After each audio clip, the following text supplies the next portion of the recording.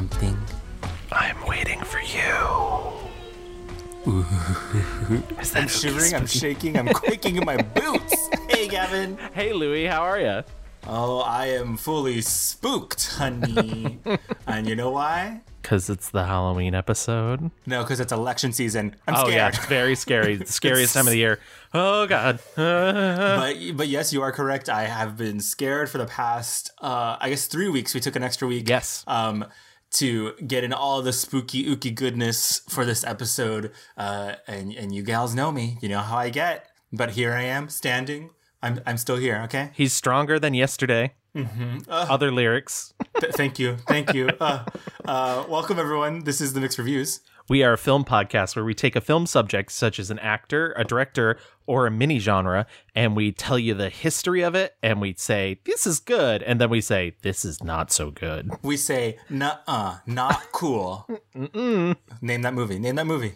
It's Bring It On. Hello. Oh, yeah. Scariest movie of the season. See, I was going to go with Girl, Don't Go In There. Girl, don't go in there. Girl, Don't do that. Girl, just leave the house. Which brings us to this week's subject. But before we get into that, we have some old business to get to. So why don't we dive into that, and then we can tell you what we're doing for the season. Ooh.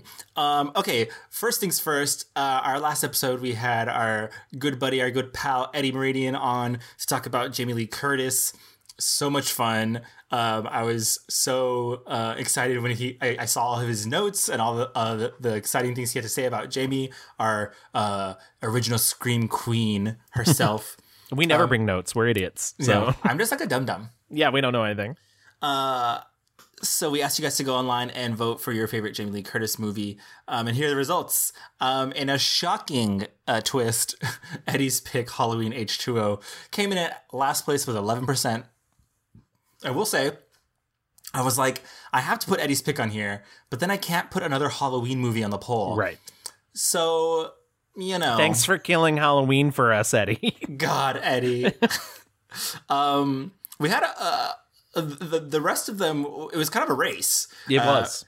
I put Freaky Friday on there as just like the popular fan vote, and she came in third place at 24%. True Lies was the dark horse. It stormed to second place with 31%. I was shocked. Yeah. Frankly, I was shocked.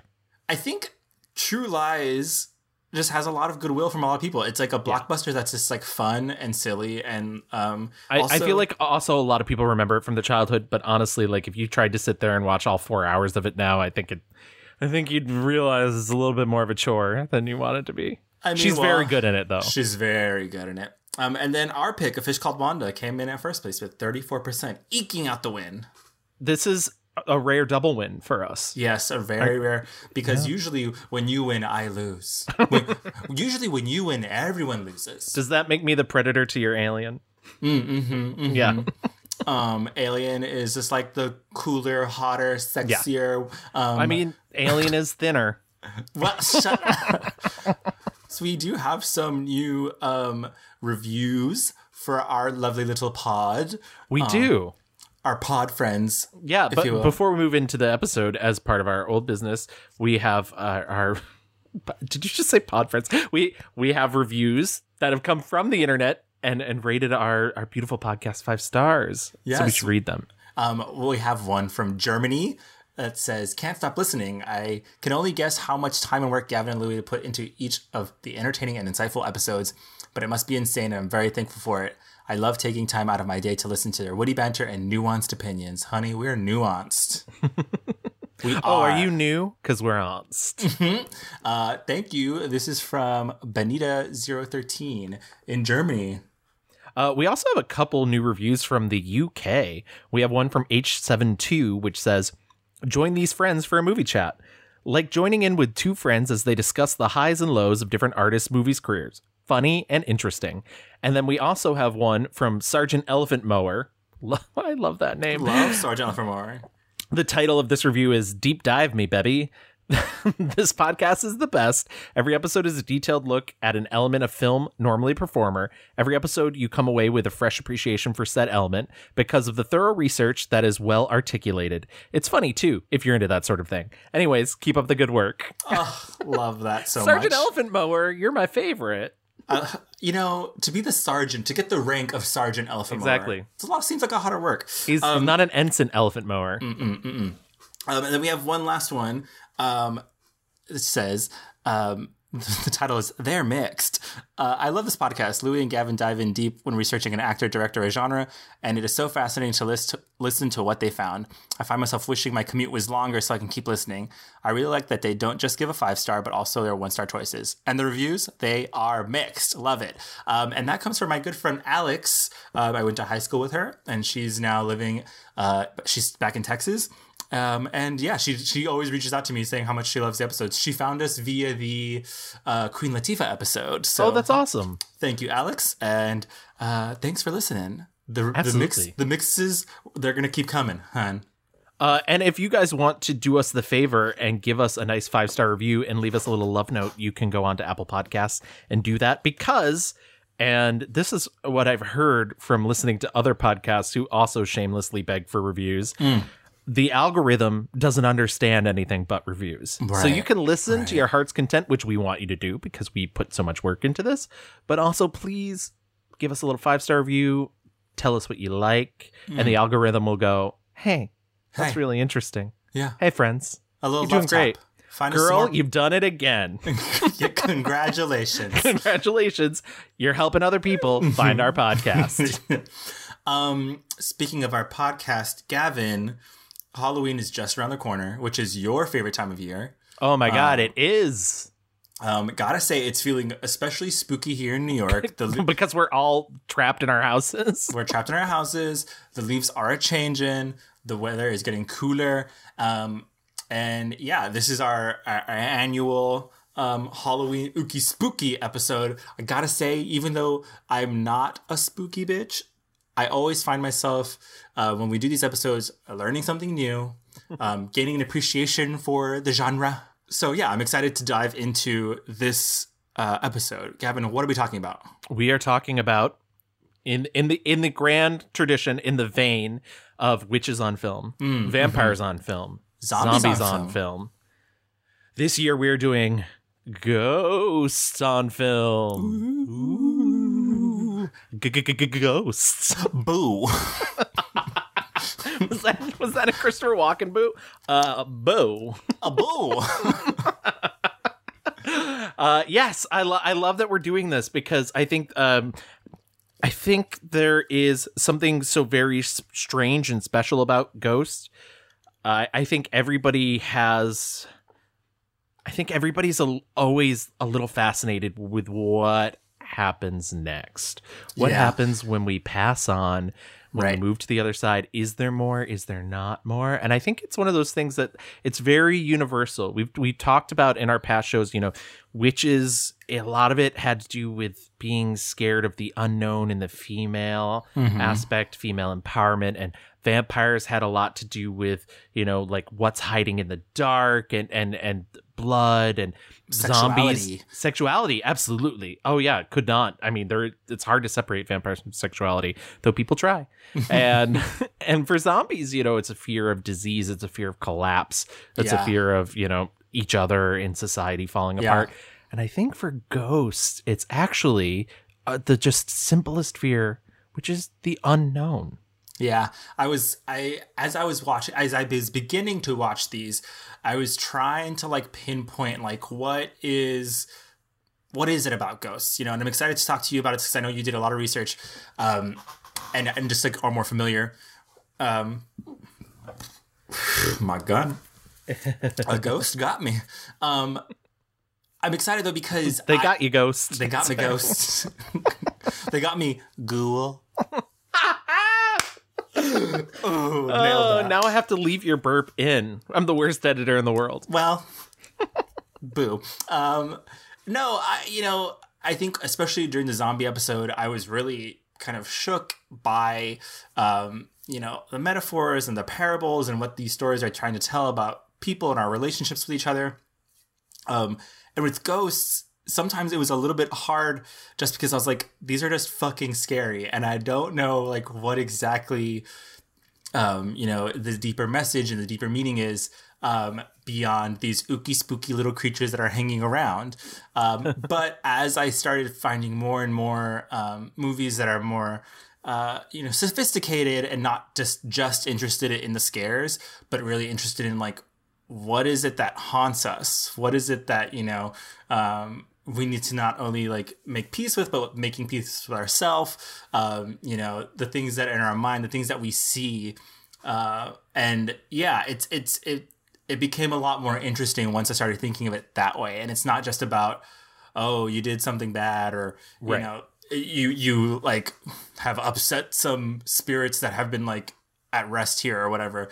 It's more about the manifestation of your own fears and your own insecurities, which I thought was very interesting. And I think like I loved when movies kind of like teased that out. So I'm excited to get going on Ghosts. And much like you found with vampires or zombies or witches, there is a ghost movie for everybody. Oh yeah. Whether you want to be Totally.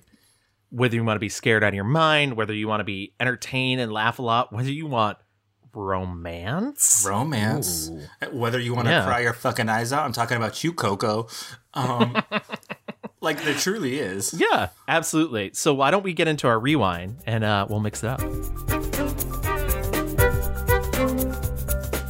I almost feel like it's foolish of me to say this because I feel like everybody knows this, but every culture has their own version of the afterlife or what happens next.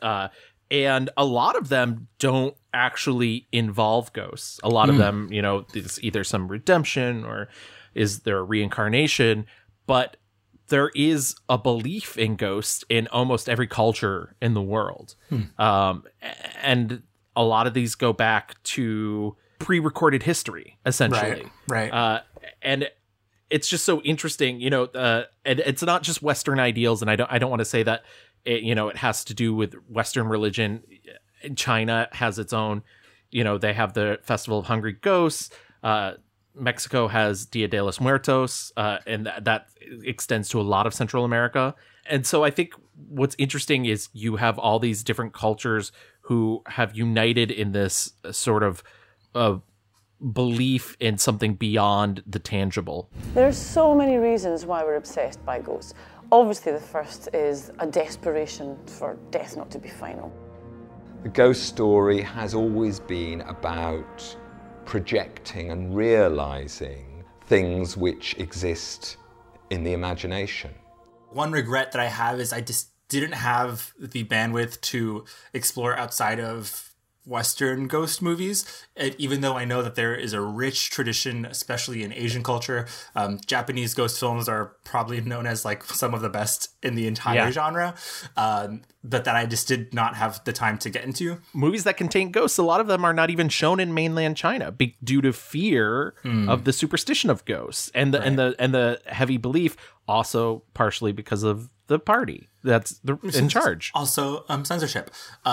But yeah, I think it's funny because this idea of ghosts in all cultures just permeates no matter what. So like, I think you can think of like the classic American quote unquote ghost story. It's very like New England, haunted Amityville horror type stuff. Like that feels the most classic. But then there's also like the long history of like British ghosts. You think of like Shakespearean stuff. The first recorded like popular fiction ghost is Hamlet's dad in Hamlet. Hamlet's dad essentially comes to Hamlet and is like, hey, Uncle Claudius, he fucking killed me. He poured some poison in my ear. You should kill him. Your mom, leave her to heaven, whatever, forget her.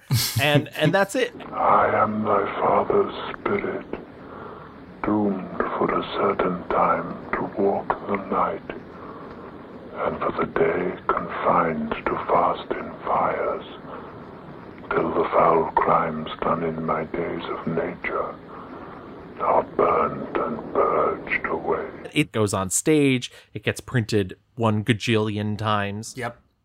And from there, that's really where, the Western spills out from. And you get them all throughout history. You get one of the most famous ghosts ever is the drummer of Tedworth, which I just love, which was a house between the 1600s and the 1847 time period that the residents would hear rapping everywhere, like banging. And I feel like that's, one of those things that you hear about ghosts, and then it becomes so much part of ghost culture. It's like things moving on their own, things making noises, cold spots. You talking about the rapping, it made me think of A Telltale Heart. Shit, Yeah. like it's just like the classic ghost story thing of like the house was making noises, and they're like, oh, was it this noise? And it's like the pipes or whatever. And then like 2 acts later, it's like, no, bitch, it wasn't the pipes. Okay. What do you think is the most popular ghost story of all time? Because it's not what you expect, I don't believe. I mean, it's obviously when Casper meets Wendy. Oh, yes. Well, Hello. you got it. Yeah. No, the most popular ghost story of all time is Dickens' Christmas Carol. Oh, yeah, totally.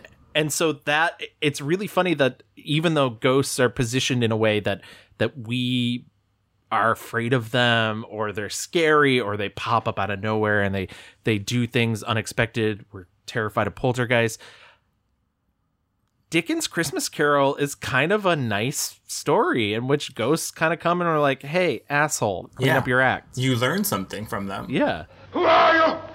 Ask me who I was. All right, who were you then?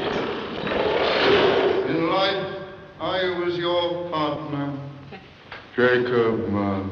I think that's where we start sort of the rich tradition of ghosts and unfinished business. Mm-hmm. I think that's a human way of trying to understand why people would stick around after death. Yeah. And it's because they have something that they're still left over to do that they never achieved in life.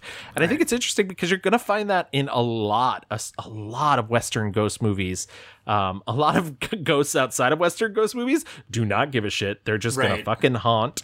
That's like, the Dybbuk in Jewish tradition is a evil spirit / demon, though not really a demon because they don't have hell. And it's like a ghost you just can't get rid of. Uh-huh. And so they're like, listen, I have nothing else to do. This is it. This is it. This is you're what I've penciled in. Uh-huh. And Yeah, I definitely agree. Like, there's a Western, mostly like probably Christian, Catholic, this idea that, no one would choose to do this if you were a ghost. Like, no one's here on purpose. Like, the ghosts, you are supposed to move on. You're supposed to, like, follow the light, do whatever.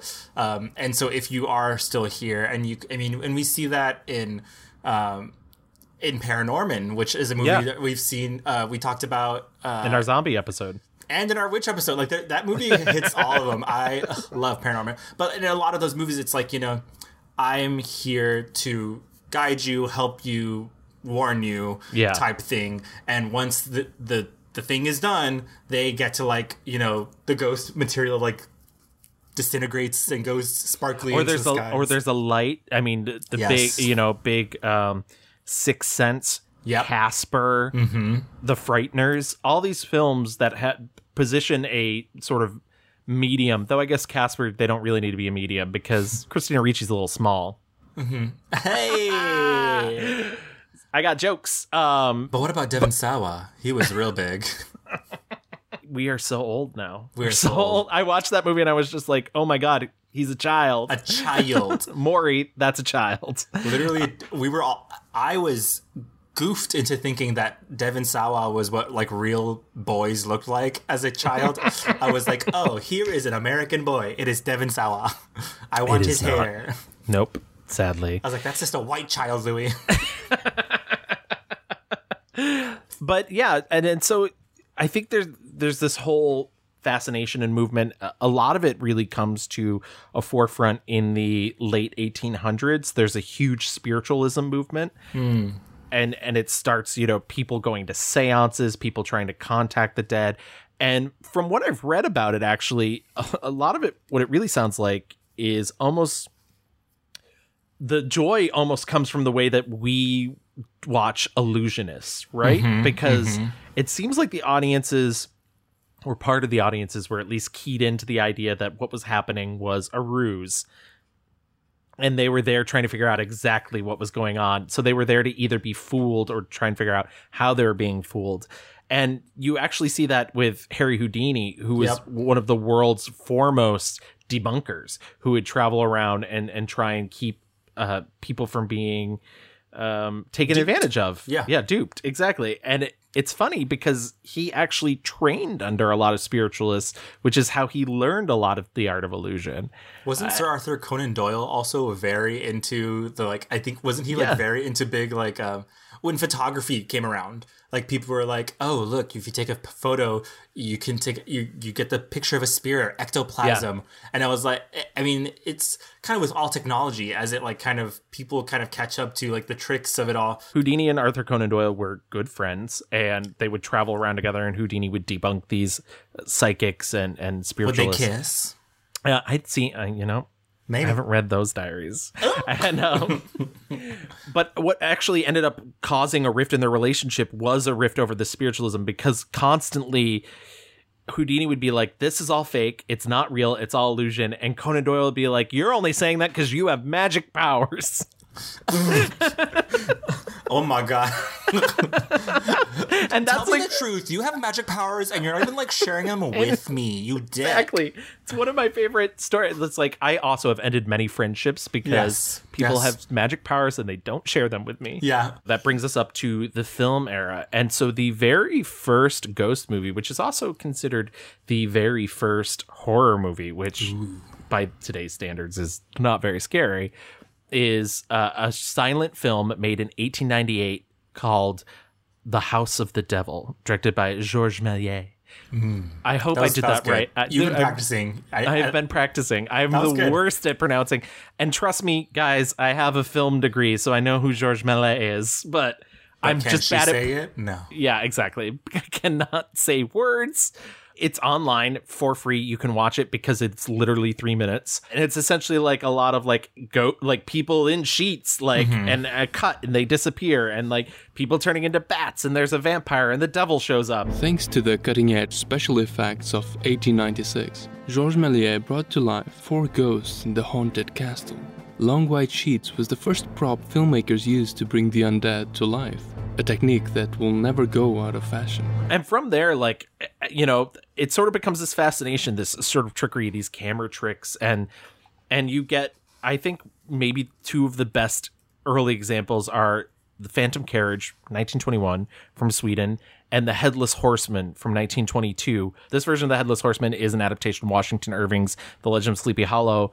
This movie, this story will be remade over and over again. This original one stars Will Rogers, of Follies fame, and I feel like ghosts on film aren't taken seriously at first, right? Like, it sort of becomes a lot of comedies, and part of that is censorship, but part of that is also just, I think people were, I mean, to me, it feels like very, like, trickstery, very, like, oh, something's there, and then, like, it moved or whatever. It's not as spooky. It's more like these humans are being tricked by something they can't see. Right. And you also have to think about the time period we're talking about here. This is a lot of, Headless Horseman's 22, but the next big ghost movie is Ghost Train in 27, which was made in Germany. And so after that, you're hitting a lot of, like, tragic time period, if you will. Right. You have both the Depression, you have 2 world wars, and I think people aren't really necessarily going to the theater to see the horrors of reality, shown back at them. And you get a lot of things like the film adaptation of The Cat and the Canary in 1927, which will then be remade in 39, which was a very popular stage show. There isn't anything living that I'm afraid of. Hardly.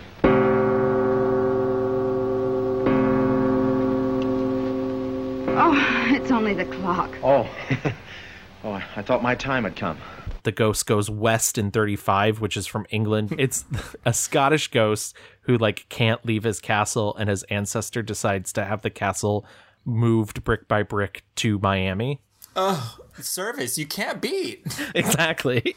And then you start getting adaptations of A Christmas Carol, and also the Topper films, 1937. We talked about Topper before when we talked about Cary Grant, which is a series of lighthearted films about a ghost couple who helps out a guy even to his dismay at points. and so I think what you're seeing is these more more or less not serious ghost films, you know? Right. And like you said, it's very trickstery. It's very like that hat is floating by itself, or like, oh no, somebody picked up my cat, or is it cold in here? Oh, it's the windows are actually just open. I'm thinking now of, and I didn't even realize this, but what was the Sally Field movie we watched where like the husband's a ghost? Kiss Me Goodbye. Kiss Me Goodbye. With Jeff Bridges and James Caan. So that's sort of the ghost that you're getting from like the 30s to the 40s until 1944's The Uninvited. The Uninvited is a 1944 Lewis Allen film. It is about a brother and a sister who move into a seaside mansion, and some strange going on start happening every night, almost at dawn.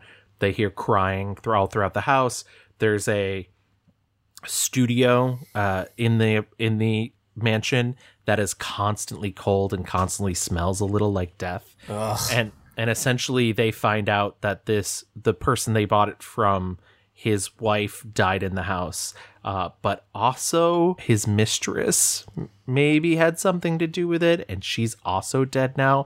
So there's might be competing spirits in, and I don't want to give away too much of the movie or the twist that happens, but it's cool because it is one of the first movies that I feel like really treats ghosts and apparitions and possessions like something scary. There's a great moment where they decide to hold a seance, and they take a glass with a table with letters on it, very much like a Ouija board, and they start talking to the spirit, and the glass flies off the table and shatters.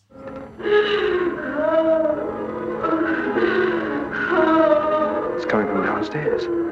It comes from everywhere and nowhere. This feels like very much like a blueprint for a lot of ghost movies we're going to see coming forward, because a lot of times it's like you're entering a new space. It's like most of the times it's a house. Even more times it's a fancy mansion. And then you figure out like, oh, some things are going crazy. Maybe there's a smell. Maybe it's cold. And then you figure out who used to live here and what did they do. Yeah. And after that, you sort of get the split. You know, the split is you get things like Blythe Spirit based off the Noel Coward play. You get The Ghost and Mrs. Muir in 47. But then on the other side of that, you get things like Dead of Night, which is the only Ealing Studios horror movie. And it's an anthology film and contains lots of ghost stories in it. And I think those two trajectories are sort of what keep going until the 60s. You get the serious sort of, there's a ghost maybe in the house, maybe it's haunting a person, and it's spooky and ooky. Whereas the other trajectory is more like lighthearted, and it is usually there's some romance. Usually that, you know, there's a ghost who has unfinished business and you kind of want to help them move along. This is like another part of the ghost story, ghost movie narrative that I thought was really interesting. I think a lot of these movies have a lot to do with like this second life wish fulfillment.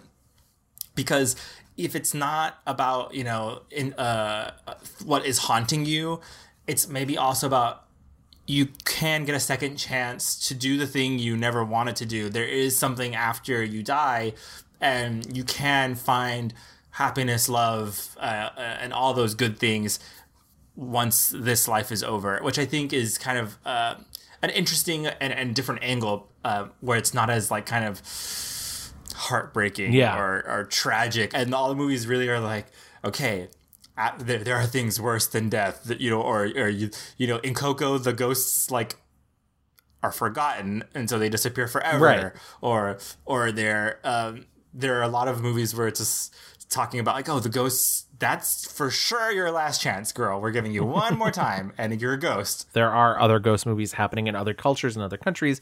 And there is a 1953 Japanese movie called Yugetsu, or Tale of Yugetsu. And it is a romance as well. It's based on a book from 1776. So the year our country was founded. Yeah. Hello. And so like, these stories have obviously existed for a very long time and permeated the culture, but it is interesting to see what is presented on film, what gets chosen to be made. And there's no way we could cover them all, but shout out to India, who is off making their own, you know, biggest film industry in the world, making their own ghost movies. But I feel like really the ball gets sort of rolling in terms of ghosts on movies in the 60s. Oh, yeah. And, you know, in 59, you get House on Haunted Hill, which is a ghost movie without any ghosts. But the next year, you get 13 Ghosts, which is another William Castle film, which was he also did House on Haunted Hill. I know you had seen the remake. We saw House on Haunted Hill for Vincent Price. Yeah. And that movie is nutso bonkers, crazy, and like you said, not a real ghost. I did not see the original 13 Ghosts, but I did see the remake. And when I say I did, I've seen 13 Ghosts. Yeah. The remake, God, is there any more movie that's more like millennial? We've got Matthew Lillard in it. Hello. Tony Shalhoub. Yeah. Every millennial's favorite. Yeah, I love that movie. It's really... here's what I'll say about all ghost movies. I like it when they try to go with practical effects. I think it's really cool to see makeup work and costume work and design work, because I think you definitely lose something when something like The Haunted Mansion, where it's like all kind of CGI. Yeah. It's just like you lose the magic and kind of the horror, really. Cinema has evolved far more complicated and eerie ways to show a ghost and how it can manifest. Plenty of times, ghosts are in the eyes of the beholder. They are a representation from the past that lingers in the present, and the scariest ghost is most often the one that is kept the longest off screen. If a director presents you a ghost at the outset, he's hardly trying to scare you. He's asking, instead, for you to understand them. The thing that people complain about ghost movies from this era, and which really I feel like doesn't get improved until like the 70s, sort of, is the campiness of them. But in all honesty, that's sort of what I love about them. That's sort of, because I do agree, I prefer practical effects when it's possible to use them. And I always think that there's something more physical about them and something more tangible about them.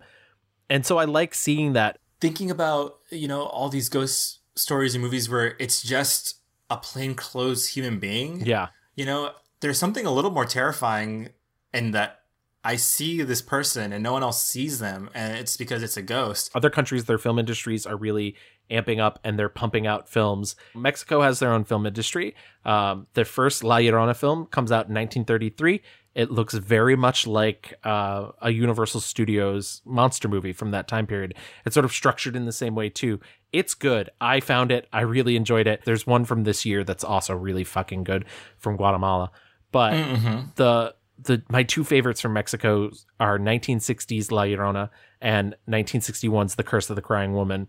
And La Llorona from 1960 really, it's really doing its own thing. And it's like the ghost comes back and she has to kill the child of these family. But also it presents in a way that I didn't know that they were sort of willing to talk about.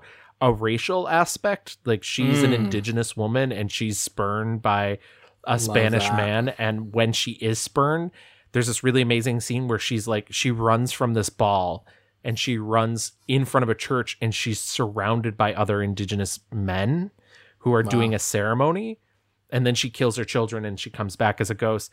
But I love the underpinnings of being willing to talk about that. The reverse of that, Curse of the Crying Woman, is just a nuts, balls to the wall, like lots of camera zooms, lots of, fake bats, and really took the best of what they were doing with luchador cinema at the time, which was really, for the most part, the only way Mexico's film industry was able to sell horror films at the time was by like adding a vampire to a luchador movie or adding a ghost to a luchador movie, because nobody was seeing them. People only wanted to see dramas. And so the Curse of the Crying Woman really takes all of those fun elements, those like wacky melodrama elements, and puts them into a movie without a luchador. She spread terror because she thirsted for power in The Curse of the Crying Woman. Over in England, you get The Innocents. The Innocents is an adaptation of Henry James' Turn of the Screw, a book that is adapted to death at this point. And, even including Haunting of Bly Manor, the second season of Haunting of Hill House. Henry James writes Turn of the Screw. Shirley Jackson is a huge fan of Henry James. She writes The Haunting of Hill House, which is sort of a tribute, is maybe the ultimate ghost story book until Stephen King huge Shirley Jackson fan, writes The Shining, which I think becomes the ultimate haunted house novel. And it's really interesting to see all of these people inspiring each other and these stories getting passed down, not necessarily in a verbal way, the way that people talk about, our stories are important. Right. For as long as there have been stories, there have been tales told of darkness and of the inexplicable. The ghost, the phantom, the supernatural goes back, as far as we know, right through cultural history, through history in the West, through history in Africa. We can point to the ghost tales which have been told since every time that we know about. But being inspired, and personally, I love The Haunting of Hill House better than anything Stephen King has ever written. But I know in popular culture, The Shining is the tits for everybody. So what's funny is I watched The Shining for the first time for our Stephen King episode, and when I was doing this episode, I was like, "Oh wait, is The Shining?" I don't know that when I watched it, I was like, "This is a ghost story." It is, but it's tough because there's two things going on in The Shining. There's an abusive father who's going insane, which is exacerbated by the fact that he has this gift that he can't really deal with, and therefore can see the ghosts that are, taking over the Overlook Hotel and using him. And then you have this story of these ghosts in the Overlook Hotel who are trying to sort of abuse Danny Torrance, this child who is already an abused child. And I don't know. It's interesting. And I do think the way that Kubrick made the film, I think it's easy to sort of forget that it is a ghost story. There's a lot of movies that just technically do count because no one thinks like Chucky is a ghost story, right? But he is. Nightmare on Elm Street is a movie about a ghost, But absolutely, you're right. Child's Play, people don't think about it, but it's a ghost haunting a doll. The more time you spend in that body, the more human you become. You mean I have to live out the rest of my life in this body? No fucking way! You got me into this, you get me out. I can't do that, Chucky. Why not? Because you're an abomination. There's such a thing as ghosts that don't originate as people. There's a lot of non-Western religions that believe everything has a spirit, wood spirits and vengeful spirits and air spirits. And so there are such things as ghosts that don't necessarily come from a person dying and coming back to life. But before we leave The Shining, I do want to say, we talked about The Shining in the Stephen King episode, which you can go back and listen to. But Stephen King always talks about the moment he realized Stanley Kubrick was not the person to adapt The Shining was when he received a phone call from Stanley Kubrick at 4 a.m. And Stanley Kubrick said to him, I think inherently all ghost stories are optimistic. And Stephen King said, why? And Stanley Kubrick said, well, I mean, it means there's something after, doesn't it? Imagine think like it must be a white man to think it means there's something after it, like to even like think it must be a good thing. But yeah, The Innocents adaptation of Turn of the Screw, it's this novel about this young woman who takes a job at Bly Manor. She's inexperienced in many, many ways, and she starts to fall under the spell of these two children who may or may not be possessed. Fucking hate those kids. She's like scandalized by these spirits who have made them into naughty, naughty little children. It's true.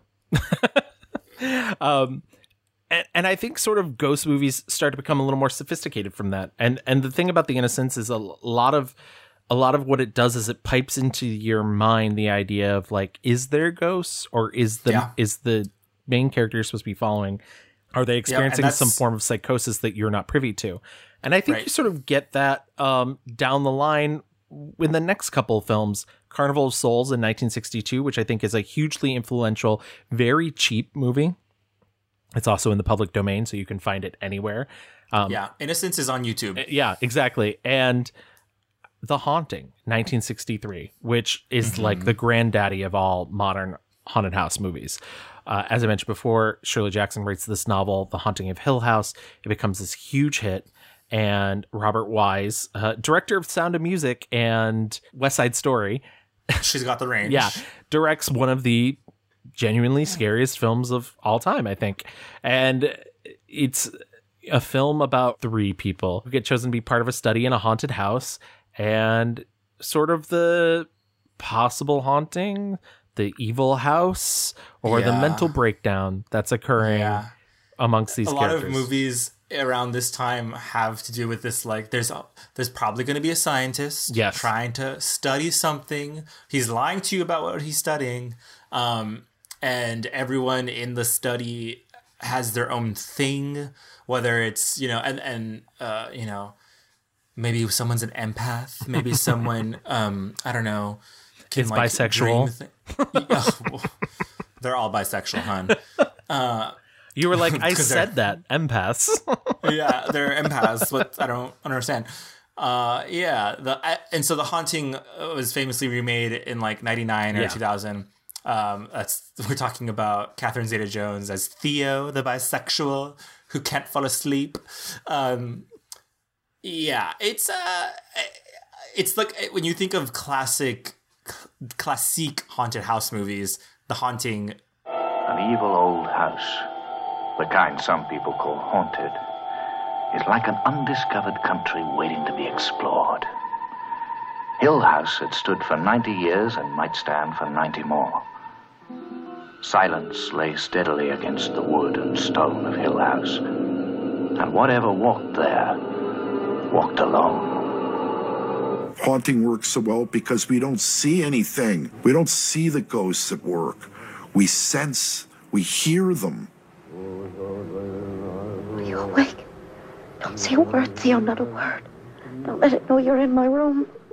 We are given complete freedom in our minds to wander through the house. I think that's a perfect way to put it, because it becomes sort of a template, right? It's and a lot of films sort of lay themselves under it. I think the one step that I'm leaving out in talking about, because I was talking about all these authors inspiring all these other authors, is in 1973 there's a film version of the novel The Legend of Hell House, which was a Richard Matheson novel. And it is essentially literally the House on Haunted Hill, same thing, but with sex and more violence. And actually, people were really upset when the movie came out because he had toned down the sex from the book. So also, I feel like Legend of Hell House is the most 70s movie. Yeah. They're like, okay, but make it groovy. And I guess the twist is not like do the study to and survive the night. It's more like rich man is like, you guys need to go over there and I'll give you money if you can prove that there are ghosts. And there, again, this whole idea, like there's always even in 13 Ghosts, there's always this money incentive, like just go be scared for money. 76 brings Burnt Offering. 77 brings The Sentinel, which is an awful movie. 79 brings the Amityville Horror movie, which is based off of what was a quote unquote true story. And a novel, and people went really crazy for it. Do you remember the remake of that? Most notably for Ryan, what's his Reynolds. face's abs. Yeah. I remember watching that movie in the theater with like my middle school or high school friends or whatever, and just being like, hello. I watched the original for the first time, and I was like, okay, he's also chopping wood, but his shirt is on. What the fuck is the deal? Though there is like a whitey tighty scene for that, and I was just Mr. Barbara Streisand, you're looking rather well. And then the female lead in that is like wearing a nightie Margot that's Kidder. just covering so in a little negligee. Lois Lane herself. Amityville Horror gets 18 spin-offs and sequels. It is the longest running ghost franchise. The 1980s brings us really right out the gate. You have The Changeling with George C. Scott. I really wanted to watch that. That's one of the ones that I saw was on a lot of lists. Yeah. I appreciate it more than I like it. Okay. If that because I think it's way too long. It's very serious, and there's some really cool things. One of the most famous scenes in the film is there's a ball that bounces down the stairs when George C. Scott is home alone, and he's tired of it, so he goes out and he takes the ball and he throws it off a bridge, and he gets home and he walks through the door, and what comes bouncing down those stairs soaking wet but the ball. Dun, dun, dun. Yeah, it's that ghost went out, got the ball, brought it back. Exactly. It's like, I don't have a lot of money. I only have a certain number of these. How dare That's you? my fucking ball. Hello. George C. Scott understands that the specter of this child has something to communicate, and he's afraid of it, and he's afraid of what it will do, but he's also curious and wants to help it because of his own loss. There's something about heartbreak and horror that go hand in hand. What is it doing? Why is it trying to reach me? John. Is it because of my daughter? I can't go through all this again. So I think a lot of ghost stories are about wrestling with the idea of loss. You also get The Fog, which is a personal favorite of mine. It's a John Carpenter film. It's about leprous pirate ghosts that come back to get their gold. And also The Shining, which we just talked about. Stanley Kubrick directed. 81 brings ghost story based off the popular novel by Peter Straub. It kind of crashes and burns. The novel was huge. The movie was deemed sort of overworked. You also get The Entity in 1981, which, my goodness, which is to date maybe the scariest movie I've ever seen in a theater. Really? Yeah. And like, listen, it has issues. The end of that movie is fucking bonkers, but that movie terrified me when I saw it in the theaters. And the sound that The Entity makes when it appears on screen is my phone's ringtone.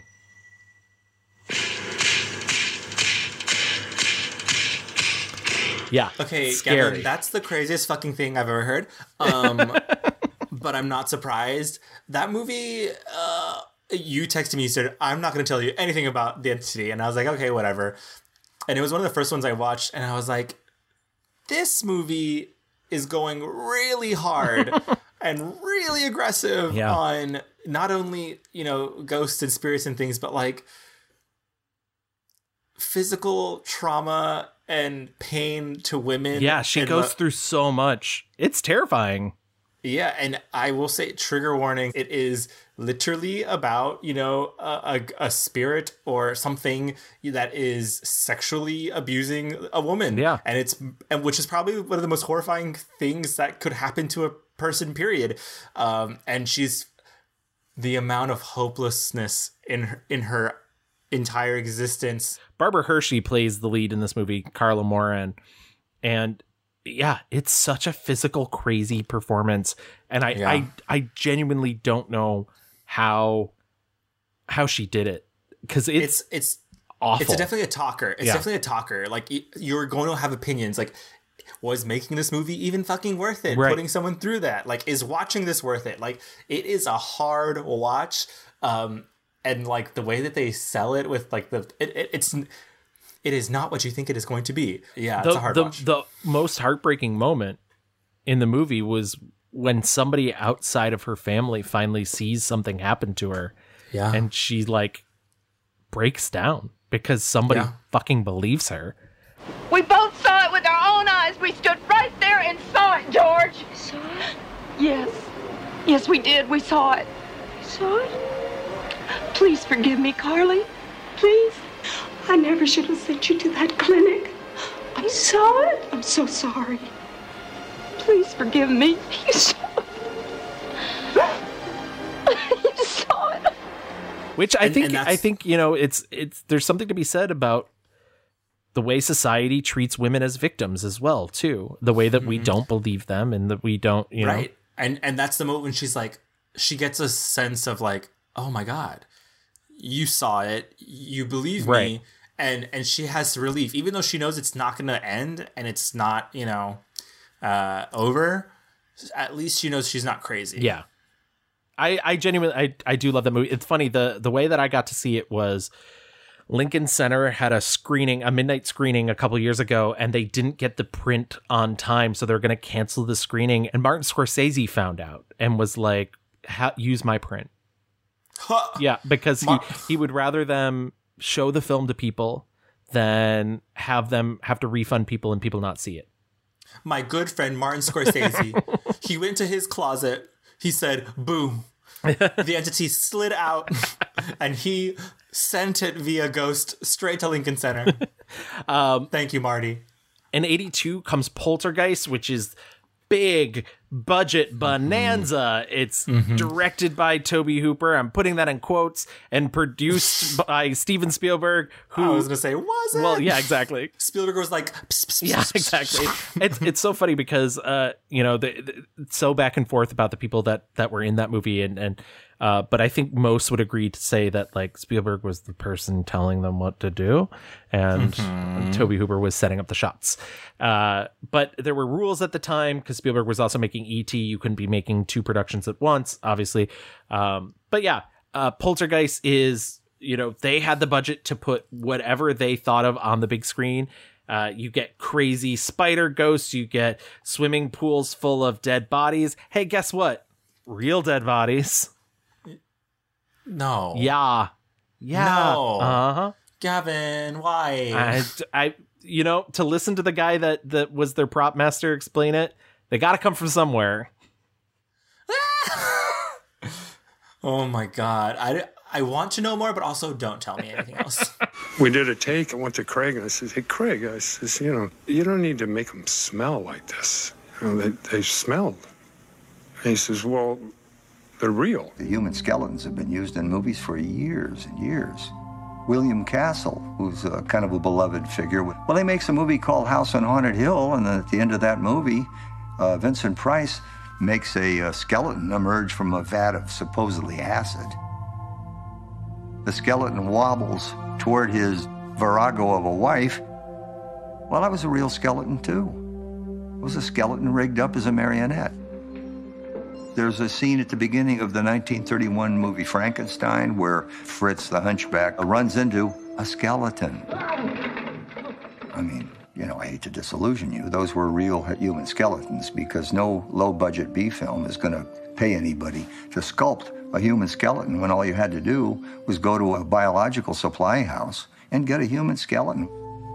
Wake up and smell the budget. That's really the way it worked. Poltergeist is a huge, huge blockbuster. It is a roller coaster ride of a film, and I think both JoBeth Williams and Craig T. Nelson, who were both relatively unknown at the time, they'd done other stuff, but they were cast specifically because the audience, they wanted them to relate to people that they wouldn't recognize. And they're the cool parents. They smoke a joint at one point. Yeah. They, I think they both give really amazing performances, and super duper shout out to JoBeth Williams because I think she's the heart of the movie. That movie contains one of my favorite scenes in any movie ever, which is when she's like trying to assemble her life in normal. Her daughter has been kidnapped by an evil spirit.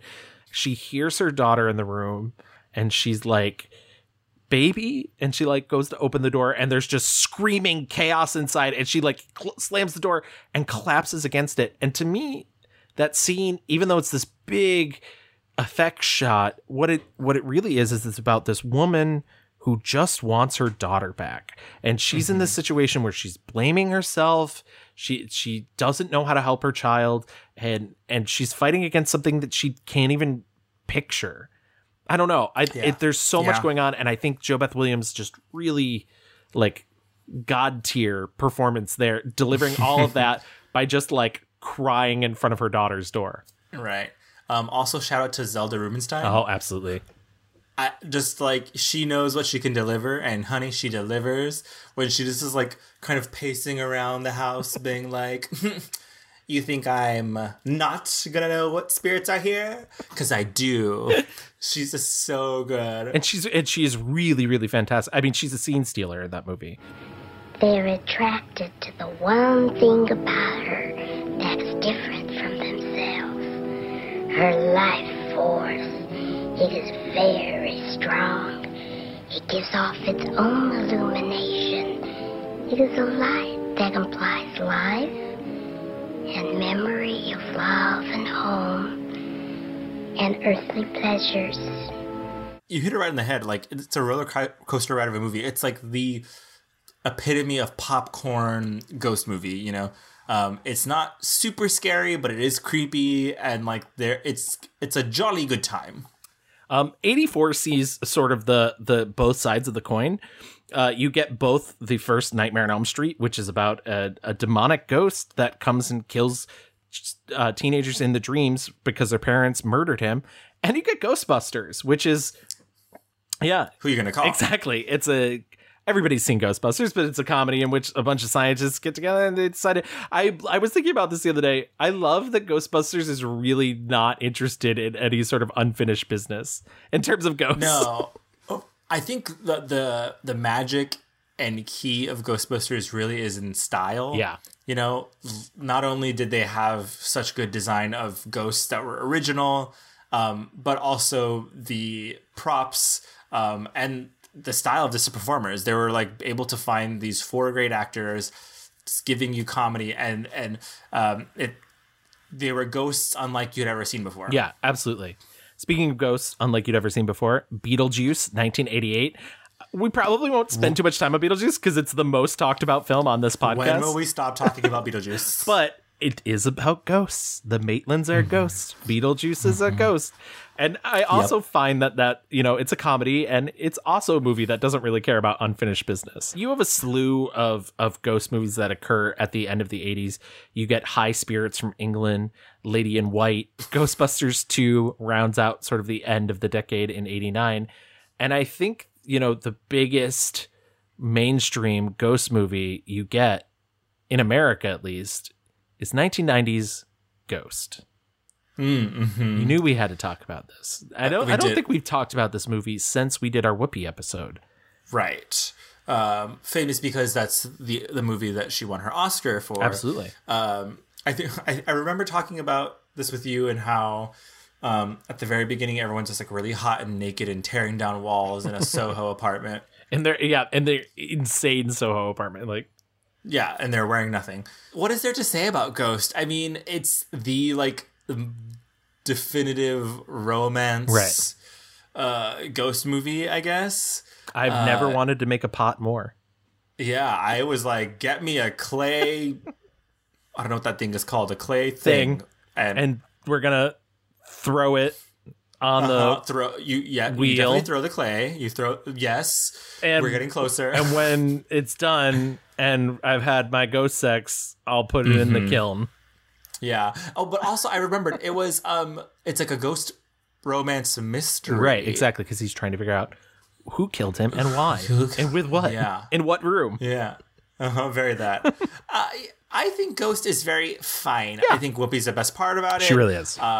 Everything else is like a silly Billy computer bank thing, whatever. Also, I do want to give a shout out to the Philippines. Philippines started this film series called Shake, Rattle, and Roll. Because for some reason Filipino films are very hard to find in America. I keep running into this issue. I tried to find some Filipino superhero movies during our 90s superhero and our super teams episodes. But they were so hard to find any with any English translations. But the Shake, Rattle, and Roll film series are anthology films. They usually come out around Christmas. They're spooky-ooky, sometimes comedy. They've become sort of a tradition in the Philippines. I was able to watch part 5. Okay. And it was fun. It was a lot of fun. And I'll give them credit. It was great. It was a well-produced, like high-budget Twilight Zone episode. The movie Ghost sort of ends the like Ghostbusters era, Beetlejuice era, and really like there isn't a ton of like ghost comedies, or not in the mainstream. There are some. Don't get me wrong. There's like Heart and Souls, which comes out in 1993. You know, you do get some ghost comedies, but they start becoming more few and far between. And I really think that's the movie Ghost's influence. You know, it got nominated for 5 Academy Awards. It wins 2. And so then you get things like Truly, Madly, Deeply. I tried watching it, Gavin. I said, no, ma'am. On the reverse of that, you start getting things like Candyman in 1992. You want to talk about sexy ghosts? Oh my God. Candyman I never seen before. It is very spooky, but also it is so good. It's very good. It's one of my favorites. I was like, holy shit. Like, I was shocked at not only the shockingness of the ghost storytelling, but also this movie is clearly very interested in telling you more than just horrors of the past, but also what is happening present. There's like a social commentary thing going on. And I was like, this fucking slaps. Yeah. My sister makes fun of me because I say slaps too much in this podcast.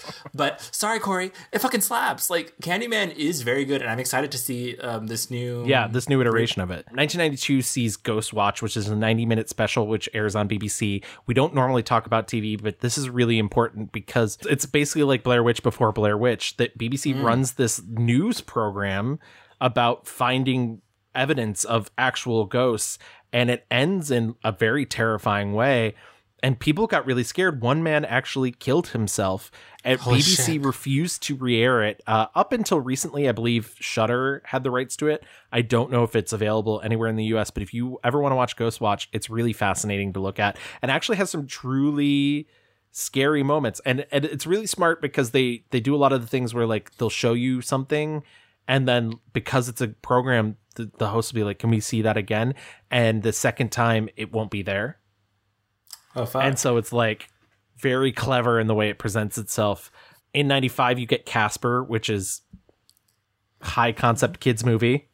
Probably the most recognized kids ghost movie. Yeah. And I would maybe even argue beyond that, because we all know Casper. Absolutely. He's ghost canon. Bill Pullman, so cute in that movie. The cutest dad.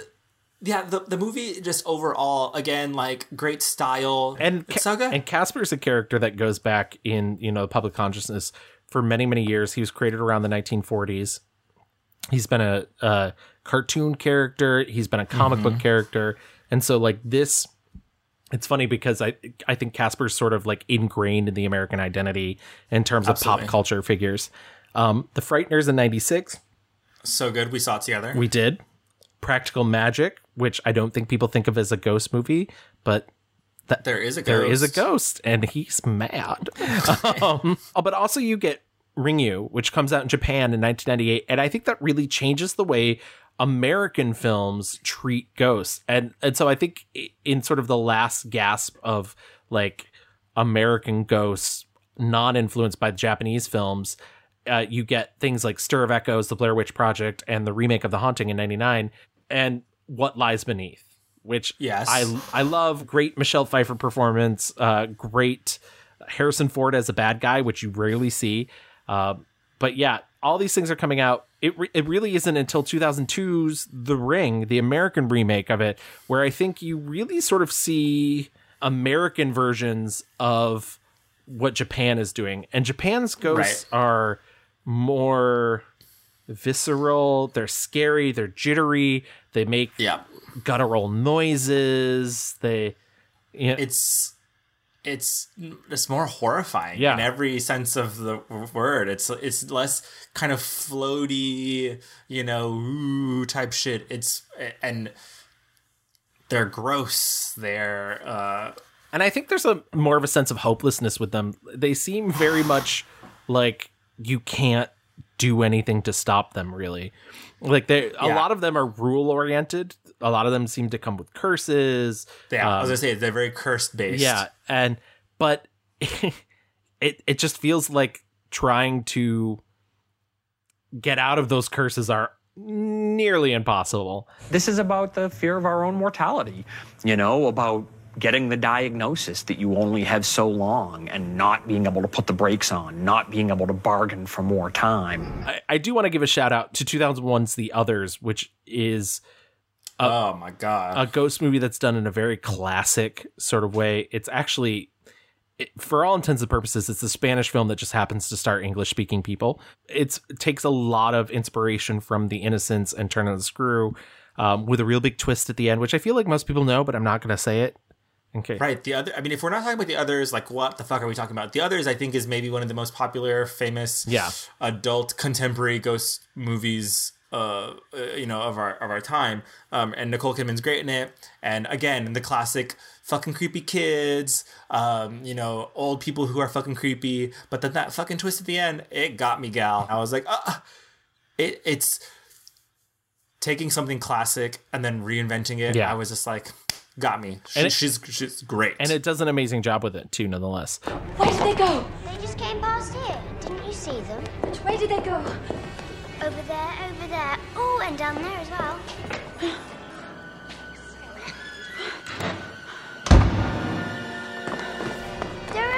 Yeah, they say this house is theirs. And they say they're going to take the curtains down as well.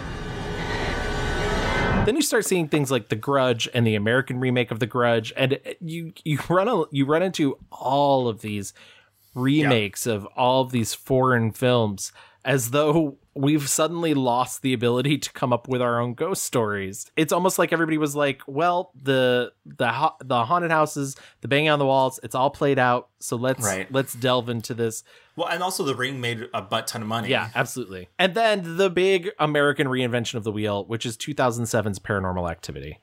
Oh, yeah. And then this is the movie that comes along and it's like, no, Americans can do ghost movies, but here's how we're going to do it. Super cheap. Right. It was the answer to Saw and torture porn in ghost version, essentially. Yeah. And Paranormal, there's like a ton of remakes, and I'm sure there's like a reboot like in the works 7 now. sequels, and yeah.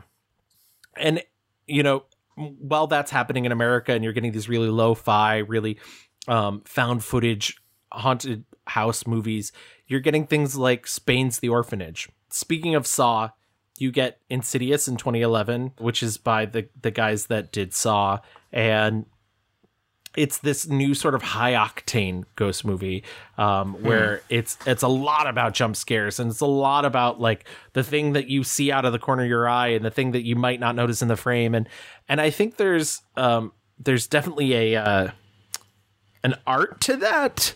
But I think those guys really pull it together when they start doing the Conjuring films. I don't really love Insidious or its sequels as much as, like, I think the first Conjuring is a really great modern haunted house movie. Insidious is also by James Wan, but it's not in the Conjuring universe. Is that correct? No, yeah. Okay. Even though, like we said, there's like a 1,000 paranormal activities. I think after about the third Paranormal Activity, the found footage thing starts to die down a bit. And you start seeing sort of more classic takes. One of my favorites is the indie The Innkeepers, directed by Ty West. It's a great little spooky movie about a haunted hotel. Is it haunted? Is it not? And it's very clever about what it chooses to show you, about what it chooses not to show you. I love that movie and highly recommend it. I agree with you about The Conjuring. I thought it was very well done. Yeah. The first one, I only watched the first one and I was very fucking scared. Lily Taylor, who's in it, I think is so fucking good. I mean, everyone in that movie is really, I was like, holy shit, this movie. And again, it's taking the old school thing of like, this is a house. Maybe it's fucking haunted. There are some scientist people who are going to come check it out. And it kind of is able to, in a modern way, subvert all that, even though it's set in the 70s. I thought it was really clever. And what I love about it too, and what I think is really great and works and harkens back to a sort of earlier time period about movies, is I think the thing that scares me more than just a jump scare. I think jump scares get everybody, because if it doesn't, there's maybe something not connected in your brain the right way. But I think what I like about the Conjuring movies, especially the first one, I think they sort of lose this as they go along, is the scare you see coming, which is the ability to show you there is something in frame and you need to be terrified of it, but it's not going to come after you right away. It's going to wait. And that to me is much scarier than just something popping out. And, you know, of course, you know, in 2014, The Babadook, an Australian film, which is about ghosts as grief and, you know, about how the things that we let weigh upon ourselves can manifest into terrors that will never leave us alone, that haunt us. And it's funny because I'm also really partial to another Australian film from 2008 called Lake Mungo, which is done like a documentary, and it's about a boy faking his sister's ghost appearance, and then suddenly it becomes real. I watched Lake Mungo. You watched Lake Mungo? And I was like, is this satire? I don't know. I to me it read almost as an SNL sketch. Wow. Truly. I love that movie. It's so fucking sad. I just thought, I don't know. It is interesting the way things hit differently. You know, I'm not gonna. I can't even like. I can't even explain, because the movie has like this arc of like, oh, all these things happened and blah, blah, blah, blah, blah. And then like, oh, P.S. I've lied and I don't care, whatever. And then it's like, but wait, bitch. Yeah. Maybe there is more. And I mean, I do think some of the unfolding structure is a little rough. And I do think there's some revelations that come that I'm like, okay. I also just don't know if the documentary format works for it. Do want to give a shout out to 2015's Crimson Peak, which is Guillermo del Toro's haunted house movie. What's great about it is it's very classic. It's very like, you know, Bronte, but I think it also, and you know, Del Toro is a man who knows his references. We did an entire episode on him, and we did talk about The Devil's Backbone during that episode, which is his other big ghost movie. I think this has a lot of Devil's Backbone in it, but I think it also has a lot of like Curse of the Crying Woman in it. And I think he has some of those more extreme, like ludicrous moments, those big, it's also a beautiful movie. Oh, it's gorgeous. And I appreciate it for that specific, that it's able to reach and do that. We definitely still, I mean, we're very much still in a time period in which there's a lot of ghost movies. There's still a lot of Conjuring universe films coming out. The Grudge came out at the beginning of this year, which was a remake of a remake. You mentioned Coco, and I do want to bring up both Coco and The Book of Life. The thing is, I do want to bring them up with the warning that, like, I'm very aware these are not Halloween films.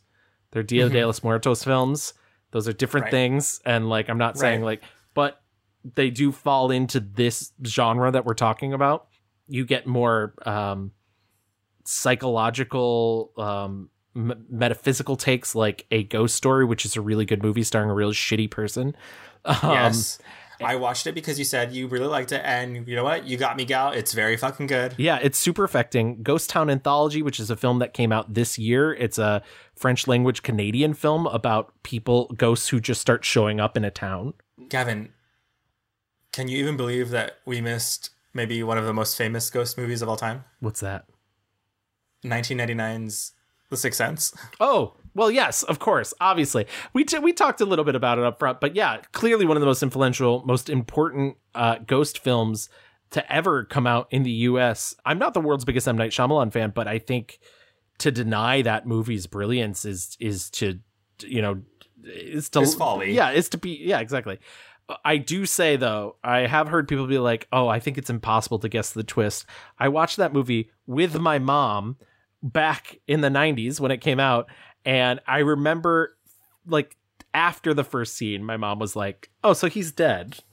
Right. So let me tell you. Your mom was like, gotcha, gal. Yeah, my mom wasn't, like, on the internet forums at the time, guys. Right.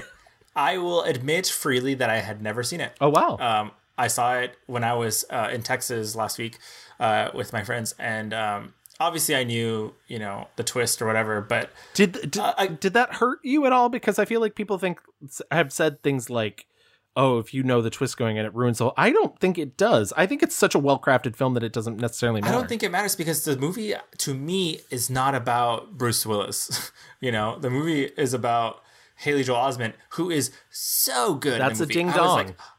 That's a... Gavin, please. Dong.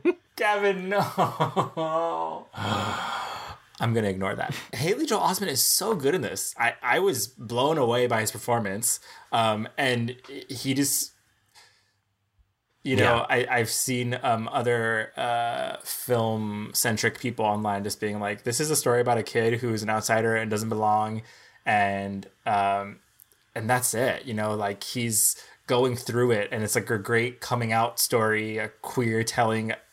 I don't know. Him and Toni Collette are just like, fuck Bruce Willis. I don't give a fuck about what he's doing. Like, you know, I could care less if he's dead or not. It's truly just about this kid kind of coming to terms with himself. She said you came to the place where they buried her. Asked her a question. She said the answer is every day. What did you ask? Do I make her proud? the finality of like Bruce Willis figuring out that he's dead and Yeah. all that shit, it's kind of like just extra to me. I was like, okay, cool. Like to me, the emotional zenith is with this mother and son. Absolutely. I guess what we're trying to say about ghosts on film is, you know, my brain keeps being like, use the word haunt. But I do think ghosts sort of haunt our imaginations, right? Because the thing about ghost movies is there aren't necessarily rules like there are for witches or vampires or zombies. Like usually there's a person who can come in and lay down the rules. And yeah, there might be a character who comes in, give, you know, say you're Zelda Rubinstein or Patrick Wilson and Vera Farmiga, you know, these characters that come in that know more than you know, but they're often put in situations where they are too challenged. Yeah. And I think it's because the whole thing with ghosts is that they are unknowable. You know, you get these ideas, you know, are they searching for something so they can move on to another life? Are they? But I don't know. I think that's what keeps us coming back to these films and keeps us going and paying money to sit in these darkened theaters and feel that chill up our spine when we don't know what's happening. Yeah. That's very well said. Yeah, I agree. I think the idea of what haunts you, what haunts us as people, whether that's something that has happened in our past, our ancestors' past, in someone else's past that we stumble upon, you know, and connect it to ourselves in some way, that kind of pain and trauma, connecting with this other pain and trauma that's lingering from the past, that kind of emphasizes and picks up the existing trauma. How do you get through this? And obviously these are like in heightened and fantastical, you know, ways, but in the end, oftentimes, most times, the family or whoever will kind of come through and you find the peace. How do we live with this? How do I live with being haunted by X, Y, or Z? And I think that's a very you get through it. Absolutely. So I think with that we should move into our picks. Let's go.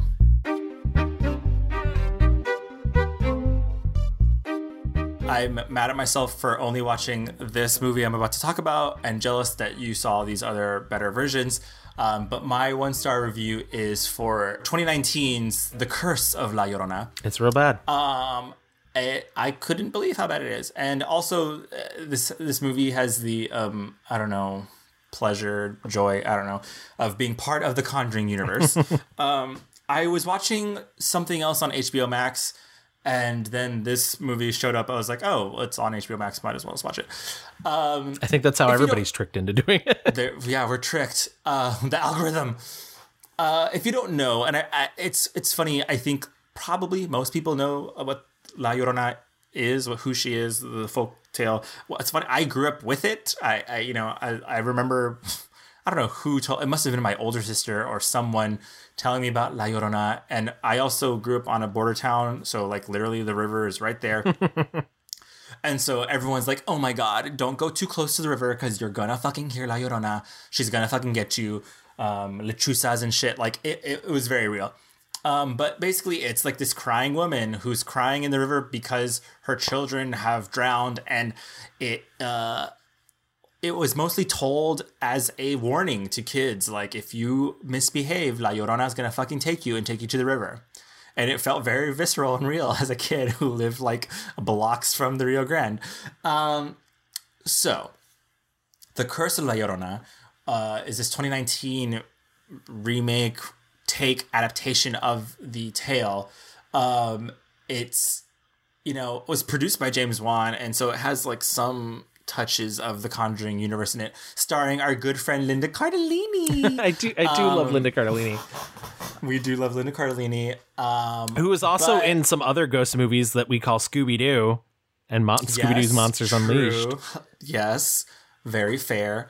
My problem with The Curse of La Llorona is, to me, it is cheap as fuck. It's taking a very rich cultural folktale, and it just cheapens it to the most base thing. This story is about what would drive a woman to kill her own kids. how would that happen, you know? And this story just is kind of banking on, you know, it almost feels like exploitation. It almost feels like just selling the like mystery of this, you know, cultural thing. It's, I guess I'll say it's scary. I can't like say with good faith that it's like. I think there was one effective scare, but I genuinely like. I don't know. I think you're also missing the point that really the only thing that can stop a Spanish language legend is a white woman. Yeah, it's and what's wild is so this woman has a child who looks Latino.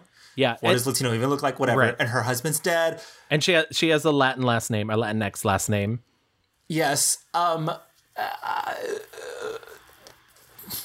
There is a story here about motherhood and grief, and this movie just like kind of shits all over it. And I think there's like a priest character who like this movie has a lot of moments where they're like, yeah, you know, most Latin kids will know about their grandparents or whoever who will rub eggs on shit, and that's how it's like to ward spirits away. And the movie kind of makes jokes about it, and then it's just, it felt very exploitative and cheap, and I was like, fuck this movie. Like it's not worth the, it doesn't feel like it's handled with care. It doesn't feel like these people know what the fuck they're talking about. Can I ask you a question, Father? Yes. Do you know anything about La Llorona? I haven't heard that name since I was a child. The Weeping Woman. She was known for her beauty. The most beautiful woman in that part of Mexico. Then one day, a rich and handsome ranchero rode into her village. She set her sights on him. The marriage was splendid. They had 2 beautiful children whom they treasured. But then, after a time, she discovered him in the arms of a younger woman. What'd she do? She took from him what was most priceless. She murdered their children. It's clearly just like a kind of easy cash grab. It's a cash grab, yeah. Latino audiences are like one of the largest movie-going audiences in the United States, and The Conjuring people, I guess, were like, hey, let's fucking just, you know, tack on one of our things onto one of their stories, and it's just not good. I don't like it, and there was nothing. I'm getting very verklempt. I'm gonna dig you out of this hole by just mentioning real quick that there is a movie from this year. It's a 2020 film. It was just released on Shudder. It's Shudder exclusive, called La Llorona, which is directed by J.R. Bustamante. And J.R. Bustamante did a movie last year that was my second favorite film of the year called Tremors, which is about gay conversion in Guatemala. And so it's a great adaptation of it, because I know the legend La Llorona is very popular amongst Central America, Southern United States, and everything. And so this takes that legend and recontextualizes it through the horrors of the civil war in Guatemala and the dictatorship and the killing of the guerrillas. And it's really fascinating. It's not super duper scary if you're really going for like, ooh, horror movie, but it's so deep and so rich. And I think it's one of my favorite films of this year. So highly recommend that in place of The Curse of La Llorona. I just, scenes of like people gathering in front of like a Catholic church and like saging each other, and like, what are they doing? They're protecting each other. I'm like, get the fuck out of here. I also have a problem with the Conjuring universe just in general, because it seems to imply that the only way to get rid of ghosts is a very Catholic sort of, that the only way you can get rid of ghosts is this very Christian sort of like, everything's holy water, everything is prayer, and it gets a little tiresome after a bit, because it's just like, really, this is it, this is what you got, this is the. And I also think like on a very storytelling level, you know, we don't I don't think Linda Cardellini and her kids Yeah. learn anything. There's No, nothing they don't. And there's like nothing that revealed and- about their pain and their past. And spoiler alert, there's like that little bit at the end where there's like a puddle of tears and she like hears the crying in the distance and it's like, not done, bitch. And I was just like, okay, so then what was the point of this? What, you know? Yeah, I think, there is probably something there about this woman who is struggling because her partner has died and she's raising this kid, and she's a social worker, so she's trying to help other mothers and kids. There is something to be told there, but they reduce it just to spooky woman crying in a wedding gown. Yeah. So I'm going to do something very different, or different side of that, but it is still a haunted house film in terms of ghosts, and that's 1979's The Amityville Horror. I fucking hate this movie. It's so bad. Okay. It's so boring. It's super melodramatic. The only thing I really like about it is Lalo Schifrin's score, which I believe it was nominated for the Academy Award. And for years, people were like, oh, this was the score he wrote for The Exorcist, but was rejected. And then eventually he had to be like, no, that's not true. I did it for this. But Amityville Horror is a movie about a couple, George and Kathy Lutz. They move into a house in Amityville, New York. They bring their 3 children, a daughter, 2 sons, with them. The house, they start experiencing supernatural deeds. It turns out that 1 year before, Ronald DeFeo Jr. had murdered his entire family in the house with a shotgun. While they were sleeping. There's demonic presences. The walls drip blood. Flies gather everywhere. Priests are unable to. They love the fly gag in this movie. It's so stupid too. Flies are annoying. They're not scary. Just hot take from Gavin, guys. Hot take. Come on. That's true, because he literally is like, the priest just stands there and just like allows all these flies. I was like, girl, wipe them away. James Brolin plays George Lutz. Margot Kidder plays Kathy Lutz. If I had to give a compliment to this movie, I will say they are both very good at what they're doing. Even when she has to, the like supposedly one of the scary scenes of the movie is when her daughter is contacted by a spirit and she's like, she flew out the window, and her mom looks outside the window and there's like 2 clearly like little just glowing lights, just little evil eyes, and she's like, I was like, okay. I was like, those are clearly like, that's like a light bright. The light bright is out the window. She's a DIY budget queen. But Rod Steiger is in this film playing Father Frank Delaney. It is one of the worst performances on screen I've ever seen in my entire life. You didn't like when he's blind? No. He is screaming the entire movie, playing to the rafters. There's a scene in which he talks to other priests and they're like, you should go on vacation. And he like cracks. And I was just like, what is happening with this? Like, no one would believe anything that this guy had to say. He's clearly nuts. Well, I think it's nonsense. There's nothing to cover up. I think it's bureaucratical bullshit! What do you think I am? I am not some pink-cheeked seminarian who doesn't know the difference between the supernatural and a bad clam. I am a trained psychotherapist. I went into that house, and what I saw there was real. What I felt there was real. And what I heard there was real. Now, gentlemen, I have a family in my parish that's at great risk. And they are facing real danger. Who the hell do you think you are? On top of that, more than anything, I know a lot of people love the Amityville sitch, the whole like haunted house, where it's based on a true story. During a court case, it was revealed that they lied about all of this. Stop. It's not real, guys. It's never been real. It was an insurance scam. They had the same lawyer as Ronald DeFeo Jr., the man who had murdered his children, who fed them information about the murder that they then used in their story about the haunting. Wait, so they were trying to get insurance from the house? They were basically trying to get out of the house. They basically couldn't afford it. Which is wild, because that's part of like the plot of like, you wanted this fucking house, didn't you? Like, right. And I told you we didn't want it. And honestly, it's very that. And the funny thing is I guess later they both claimed that, things happen. And there's so many like weird reports that didn't even make the movie. Like the children claim that they saw cloven hoof prints in the snow, but like researchers were like, there was no snow that year in Amity. And even if there was, like, I feel like farm animals are very normal in that area. In 1979, William Weber, who was Ronald DeFeo's lawyer, said, I know this book is a hoax. We created this horror story over many bottles of wine.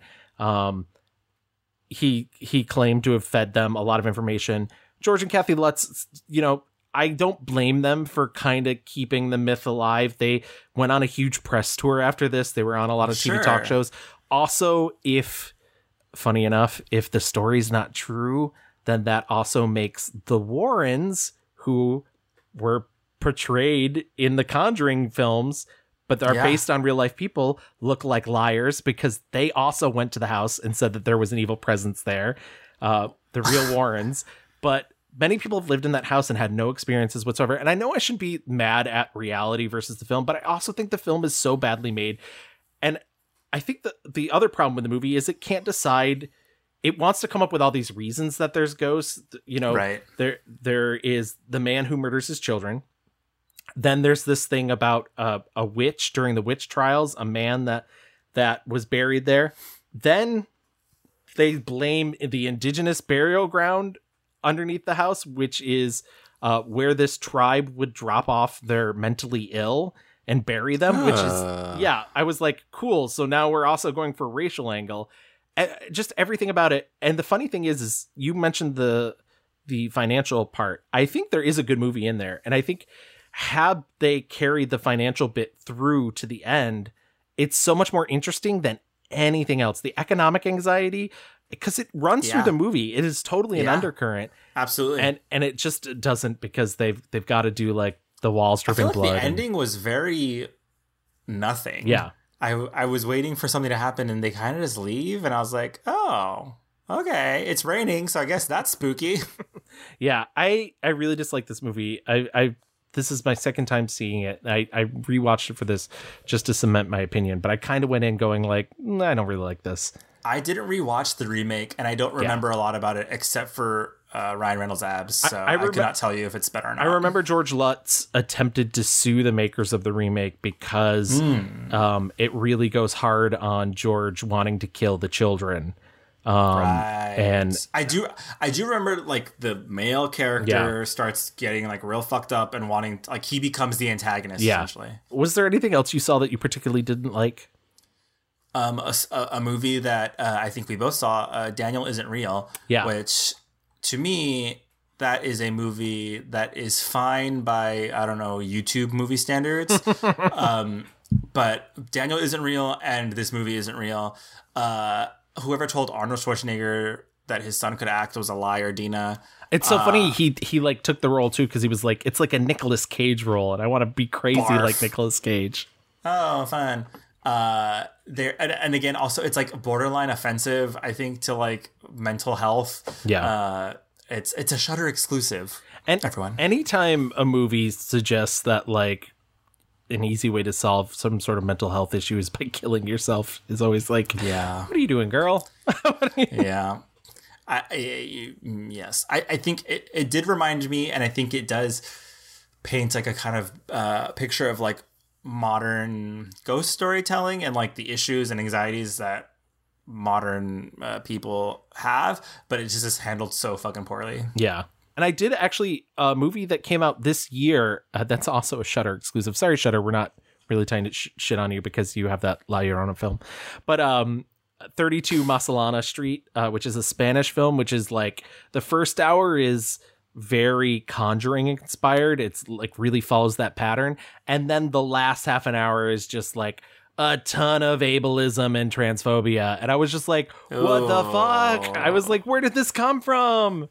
Yeah. So fun. Love that last act transphobia. It's my favorite. Yeah, I was like, no, folks. Let's be done with this. Let's get into our 5-star reviews. I had a lot of trouble because I think there's a lot of very good ghost storytelling. I watched Ghost Story, like you said, too, and I was like, damn, she got me. It's lovely. I think it's like a perfect encapsulation of like a new type of ghost story, like fresh, inventive, wonderful. If I was going to go classique, I would love to talk about Candyman. If we're going to talk about like late 90s or in the millennium, like I think The Others and The Frighteners, just so different but so good. Coco Makes Me Cry. But it is a very, very new movie that I want to talk about that I don't know if you've seen. It came out earlier this year, actually. It's called Relic. I did actually see it, yeah. And I just don't know if I've ever wanted to scream and cry out of sadness, but like also horror at the same time. Relic is also an Australian movie starring Emily Mortimer, who's always good. Yeah. Like Emily Mortimer is just always She's good. just consistent. Just like, yeah. This is a movie about 3 generations of women.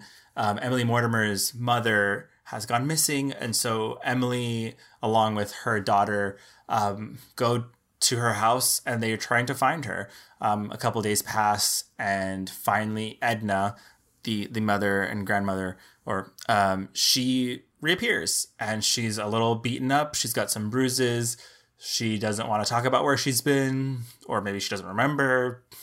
It's a very quiet movie, but there's like this slow tension, twisting, burning, temperature increasing. Things are just not as they were. Grandma is a little fucking weird now. And the anxiety that Emily Mortimer is feeling from both her mother and her daughter about what do you do in this situation? You know, are we supposed to leave her here? She obviously can't be alone. I can't take care of her. Can I take care of her? Does she need taken care of? There's all this like really gross close-up shots of the grandma like making fucking candles. It's just so unsettling. And by the end of the movie, it's just this psychological tinderbox of, realizing that the grandmother character, she is aging, and the horrors that come along with losing someone due to age and mental illness, and how that also affects you. The movie reminded me a little bit of Hereditary, in this idea that our ancestors are inside of us. The stuff of our families is inside of us. A lot like, mental illness, cancer, all these things that are passed on in these generations. And the movie does a really good job of using this like window motif and the mold rot growing in this house. Yeah. And it's inside of, and eventually we are all going to rot. We're breathing the stuff in. I mean, the house, and again, it's also a great take on the house metaphor. They're in this house, and it is, you find spots that are just like unkempt and maybe going bad and foul. And but the end, and I'm not going to spoil anything, is just heartbreaking. Yeah. It's scary, but then on a turn of a dime, it's just like, it's also very fucking sad. It's here. Under the bed. No, there's nothing under the bed, Mum. Are you sure? Yes.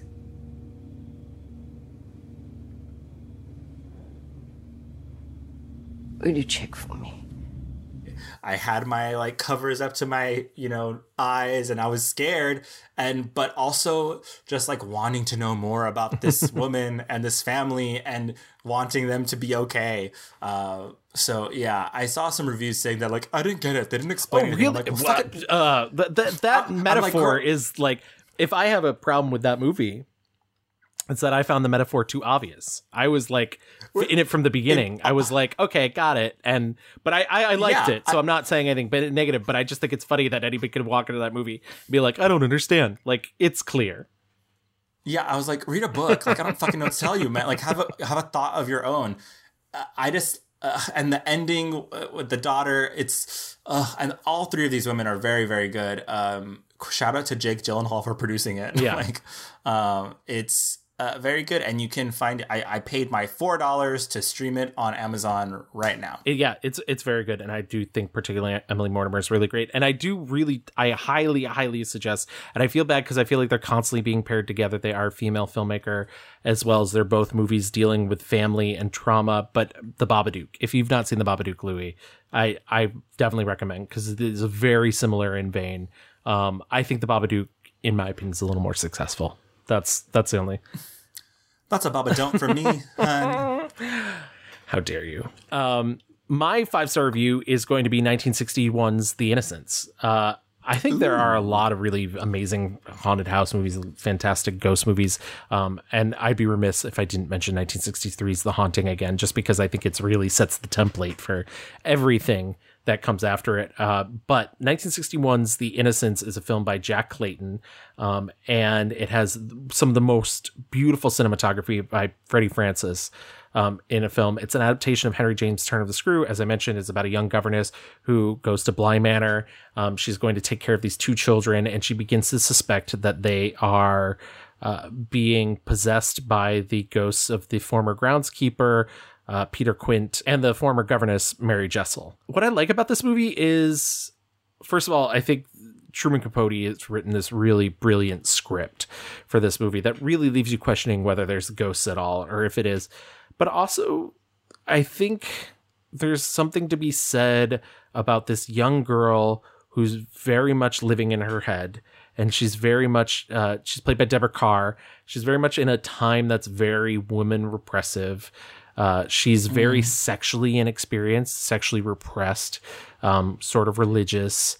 And she comes into this situation that she's completely unprepared for with these 2 children who are sort of, especially Miles, sort of more adult than they maybe should be, and who have experienced this tragedy, but have also basically been left alone to raise themselves. Like, what the fuck is up with their uncle who is just like, I don't want to hear about kids ever. Yes. And I love that. One of the things I love about the movie, one of the unspoken things, Miss Giddens, played by Deborah Kerr, is that she meets this man for all of 10 minutes and develops this like fantasy love for him. Like, it almost feels like she believes if she takes care of these children, this man will come and take her away. And it's the strangest thing. Yeah. And I just love, what's going on the surface in the movie. Is she seeing things? Because for the most part, we never see anything when anybody else is around, or that can be not easily ignored by other characters. Truman Capote said he felt the movie ruined itself for the scene in which the ghost is crying over her book and she goes to the book and the book is wet. But honestly, nobody else sees that book. That doesn't mean it's real. I just love the little faces that pop up in the mirrors, and they're basically taunting her, or she's trying to prove to herself. It's you fall into this spiral of self psychosis, which only what we're talking about with the entity just further isolates this woman who is no one is confirming what I'm seeing. No one is has my back. She's when she confronts the kids, it is where did you learn this song? Who are you playing? I know you were out here with someone. And they're I don't know anything. And the problem with this is as I mentioned, these kids are sort of smart beyond assholes. Well, assholes, correct. They're a little smart beyond their years, but the thing that she's constantly forgetting with the children is they're kids. They're prone to play, to make things up, to have fun, and they're living in a world where the sense of right and wrong is a little more nebulous and not completely as rigid or fully formed. And literally that's what her job is to do. And what she's doing is more often than not freaking out on them. I will say that the end, the Miles really goes in on her. He does. And I won't give away the very, very ending of that movie, but it's shocking. The last 5 minutes of that film are shocking. Shall I tell you who taught you? The things you've done, the things you've said? Shall I tell you his name? You don't fool me. I know why you keep on and on. It's because you're afraid. You're afraid you might be mad. So you keep on and on, trying to make me admit something that isn't true. Trying to frighten me the way you frightened Flora. But I'm not Flora. I'm no baby. You think you can run to my uncle with a lot of lies. But he won't believe you. Not when I tell him what you are. A damned hussy. A damned dirty-minded hag. You never fooled us. We always knew. So I think it's this fascinating look at dark and light in terms of the look of the film, at sexual repression and the ways that we torture ourselves, and the things that we tell ourselves are real and the things that are maybe not so real. I think there are so many good movies that we could talk about, and I just want to make sure that they all get the love. I think The Others is just in the same vein of The Others Innocents. wouldn't exist without The Innocents. I would, Right. It's so original to me. I was like, what the fuck? But it has all these same elements. Like, literally all the pieces of the puzzle are the same. And somehow they were able to make a new picture, which fucking got me. And so I cannot say enough good things about The Others. I also want to say, on the extreme other end of La Llorona, I think movies like Coco and The Book of Life are so good. And they do such good justice to the culture. I also watched Coco for this, by the way, and I completely agree with you. I really loved it, and I certainly was not prepared for that ending. You had not seen it. I mentioned The Haunting up front, 1963. The other big one I wanted, before we completely run over time, is 1965's Kwaidan, which is a Japanese film, translates literally to ghost stories. It is an anthology film. It's 4 different stories. And it is maybe one of the most beautiful movies ever committed to film. It's gorgeous. It's impressionistic. It's has so many interesting things. It's got vengeful ghosts in it. It's got ghosts that just sort of don't understand the afterlife. I think the thing that people get leery about is it's 182 minutes, but it's worth every second. I was like, oh, am I gonna watch this? I was like, oh, this is a fucking long ass movie. I was like, I cannot. It's great, and I highly recommend it. I mean, I think we sort of set our piece for a lot of things. I really love The Innkeepers, as I mentioned. If you're looking for something fresh and quick on Netflix, Session 9. Session 9. Session 9. I love Session 9. Yeah, it's scary as fuck, different as fuck, and kind of weird, but that's good. Another movie that you can be like, is there ghosts? Who knows? Yeah. Who knows? Yeah. It's a mystery. Before we move into our fast forward, let's do our mixed reviews. My 1-star review was 2019's The Curse of La Llorona. And my 1-star review was 1979's The Amityville Horror. My 5-star review was 2020's Relic. And my 5-star review was 1961's The Innocents.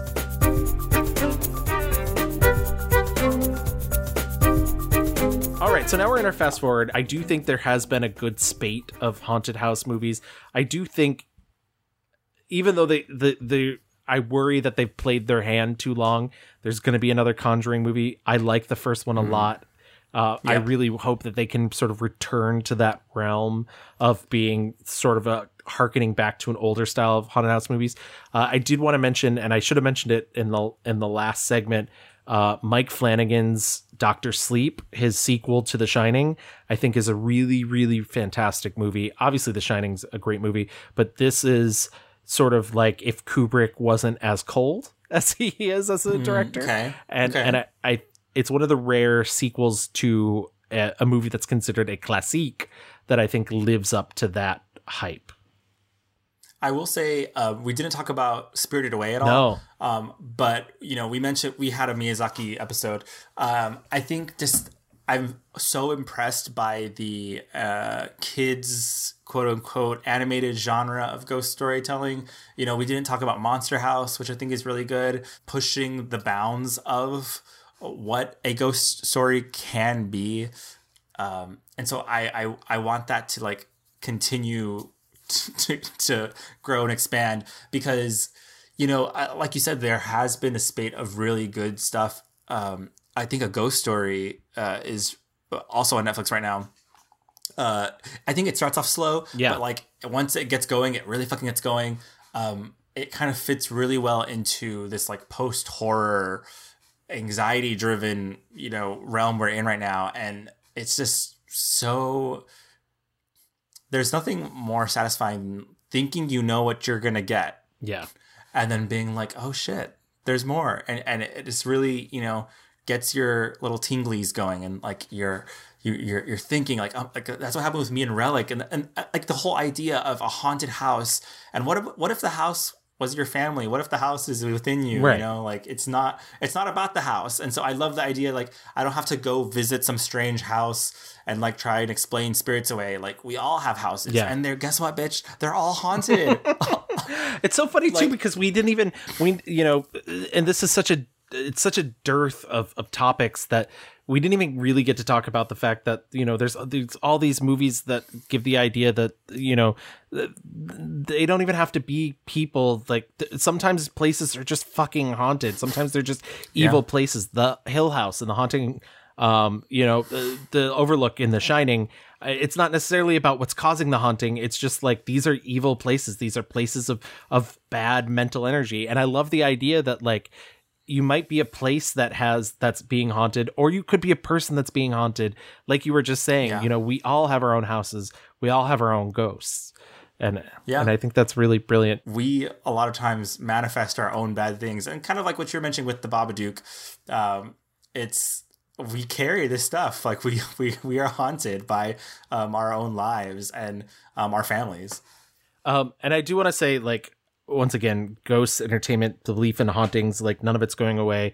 There's TV shows, there's shows in which people claim that they are hunting ghosts. There's shows about ghosts. There was a poll in 2019 that 45% of Americans believe in ghosts. I don't know if you have a ghost story at all. I definitely have, like, I remember once I had a dream and I saw my grandmother, and I hadn't seen her in so long, and it was shocking. And yeah, I don't know if I've ever like been visited by a spirit or whatnot, but I definitely, I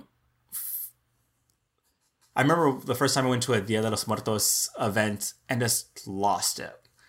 I didn't know anyone there. It was in San Francisco.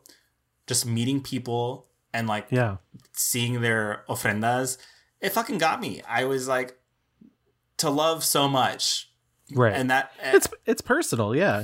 And that idea, and like kind of the horrors of losing someone, you know, it's really emotional. So I get it. My dad would always say that he needed to make sure that he finished everything before he died, because Meviuses have a bad tendency to become ghosts. And my favorite family ghost story, and there's a lot. My dad is from Missouri. But my favorite is my grandfather, after he passed away, was a mechanic, and he had worked on the buses at the bus stop in the town my dad grew up in. And people would claim that if you left something unfinished overnight, you could show back up and see my grandfather fixing it for you, and you would get back there and the bus would be fixed by morning. Wow. And so I think that's pretty neat, you know, though once again, hopefully they fucking unionize those Don't ghosts. count on the ghosts. But yeah, no, I think everybody sort of has a personal thing. I do want to put this fact out there, by the way, because it's my favorite ghost fact, and then we will wrap up this episode. But, you know, there's been many reasons as to why people say, you know, you see ghosts. People have a tendency to see them, whether they're inebriated or if they're tired. But my favorite fact is the reason so many people see so many Victorian era ghosts, or saw why there was such a huge uptick in Victorian era, is because everything was gaslighting, and people were poisoning themselves with low grade gas poisoning from the lights. So, you know, there's many reasons why we see ghosts. There's many, but I couldn't find a place to put that in the episode until now. So I just needed you as an audience to know that.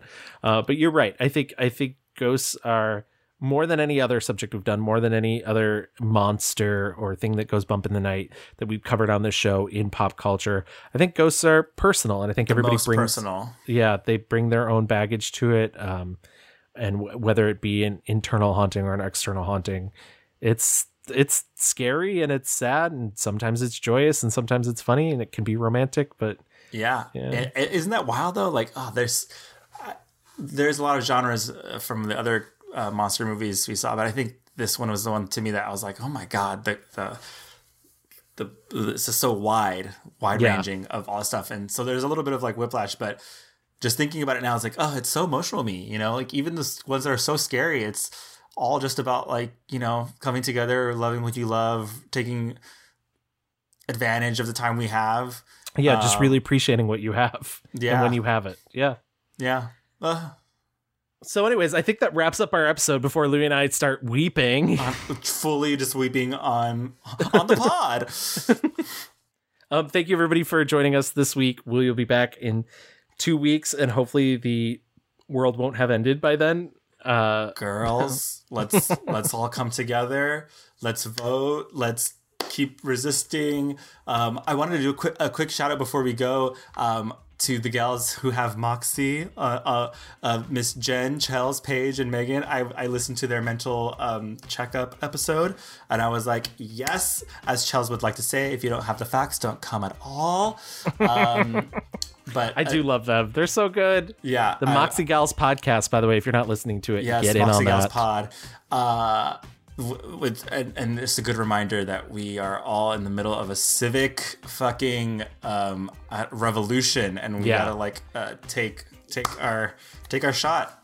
We know that we have a lot of listeners from outside the U.S., but we have an election coming up, and it's one of the most terrifying things that's ever happened in our lifetime because we are just on a slippery slope towards fascism, and we're really trying to avoid that. So would love to not do that. Yeah, would love to just skip over that part of our own history.